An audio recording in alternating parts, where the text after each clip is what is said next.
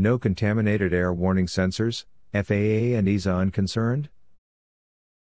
Crew unions and global cabin air quality executive have been working with industry for over a decade to agree to an acceptable air quality standard on board aircraft.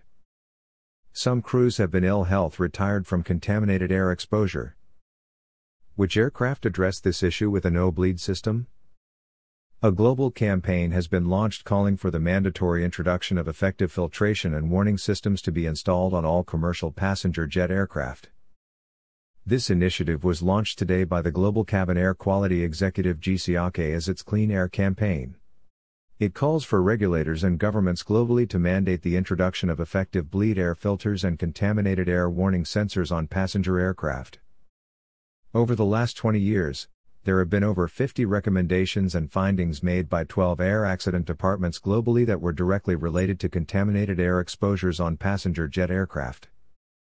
However, commercial aircraft continue to fly with no contaminated air warning systems to notify passengers and crews when the air they are breathing is contaminated. The design flaw relates to the way the breathing air supply on all passenger jet aircraft except the Boeing 787 is supplied. The breathing air is provided to passengers and crews unfiltered directly from the compression section of the engines or from the Auxiliary Power Unit APU, a small engine in the tail of the aircraft. This is a process known as bleed air because it is bled from the hot compression section of the engine. The bleed air is not filtered and is known to be contaminated with synthetic jet engine oils and hydraulic fluids. The cans of the jet engine oils and hydraulic fluid products that are contaminating the breathing air supply and to which people have been exposed, clearly state: do not breathe mist or vapor from heated product, risk of causing cancer, risk of infertility, risk of neurological effects, etc. The industry frequently states the air quality in a plane is better than in a house or office. Despite this statement, the industry filters the bleed air used for the fuel tank inerting system FTIS, which was introduced after the TWA 800 tragedy to prevent a fuel tank ignition. The FIT system works by providing a nitrogen-rich environment in the fuel tank.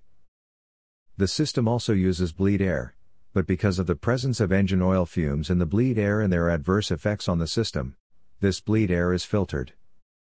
Why does the industry not also filter the bleed air people are breathing? A short video explaining this key fact is on the campaign website page at gcac.org/cleanair. Both jet engine oils and hydraulic fluids contain organophosphates. These chemicals have been found in hundreds of swab samples carried out on the interior surfaces of aircraft and in many air monitoring studies. The campaign is supported by representatives of over 1 million aviation workers, the European Trade Union Confederation ATUC, the European Transport Workers Federation ETF, the International Transport Workers Federation ITF, and the European Cabin Crew Association EURECA.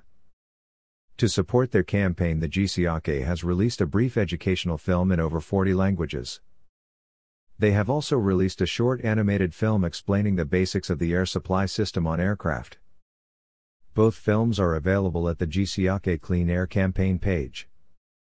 Spokesperson for GCAC Captain Tristan Lorraine stated, in the GCAC's view, despite knowing about this issue for decades, aviation regulators around the world such as the U.S. Federal Aviation Administration FAA and the European Union Aviation Safety Agency EASA have, on this specific problem, put the corporate interests of the aerospace industry ahead of flight safety and public health. They have failed to mandate the installation of effective contaminated air warning systems or bleed air filtration systems.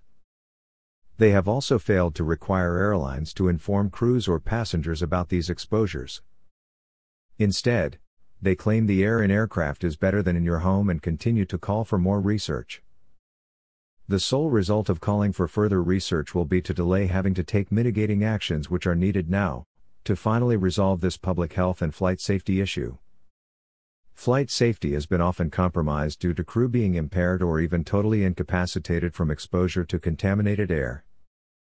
Crews and passengers have suffered both short and long-term health effects as a consequence of these exposures. Some crews have been ill health retired from these exposures.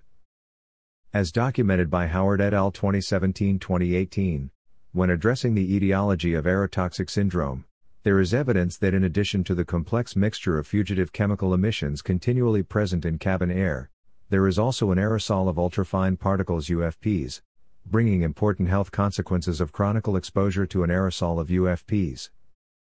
In addition to the Clean Air Campaign and a 2021 Aircraft Cabin Air Conference which will be held from March 15-18, 2021, the GCAC has also recently created the first ever Global Reporting System for Contaminated Air Events, known as CARS. The Global Cabin Air Reporting System, which anyone can use, is available at cars.app. Captain Tristan Lorraine also stated, "The industry has achieved so many great things in the last 50 years. It has taken numerous steps to enhance flight safety, but sadly on this issue, it has failed. The regulators say they need to know what chemicals are present during a contaminated air event before they can consider mandating new technologies to mitigate the problem. They knew over 20 years ago what chemicals were present, as they have data from the investigation into the total incapacitation of 2 pilots on a domestic Swedish flight known as the Malmö incident. It is unbelievable that they continue to fail to fix this basic design flaw." Many crew unions and the GCAC have been working with industry for over a decade to agree an acceptable air quality standard on board aircraft. The ability to come to a consensus on this issue has recently been questioned following industry action to delay a proposed new CAN standard.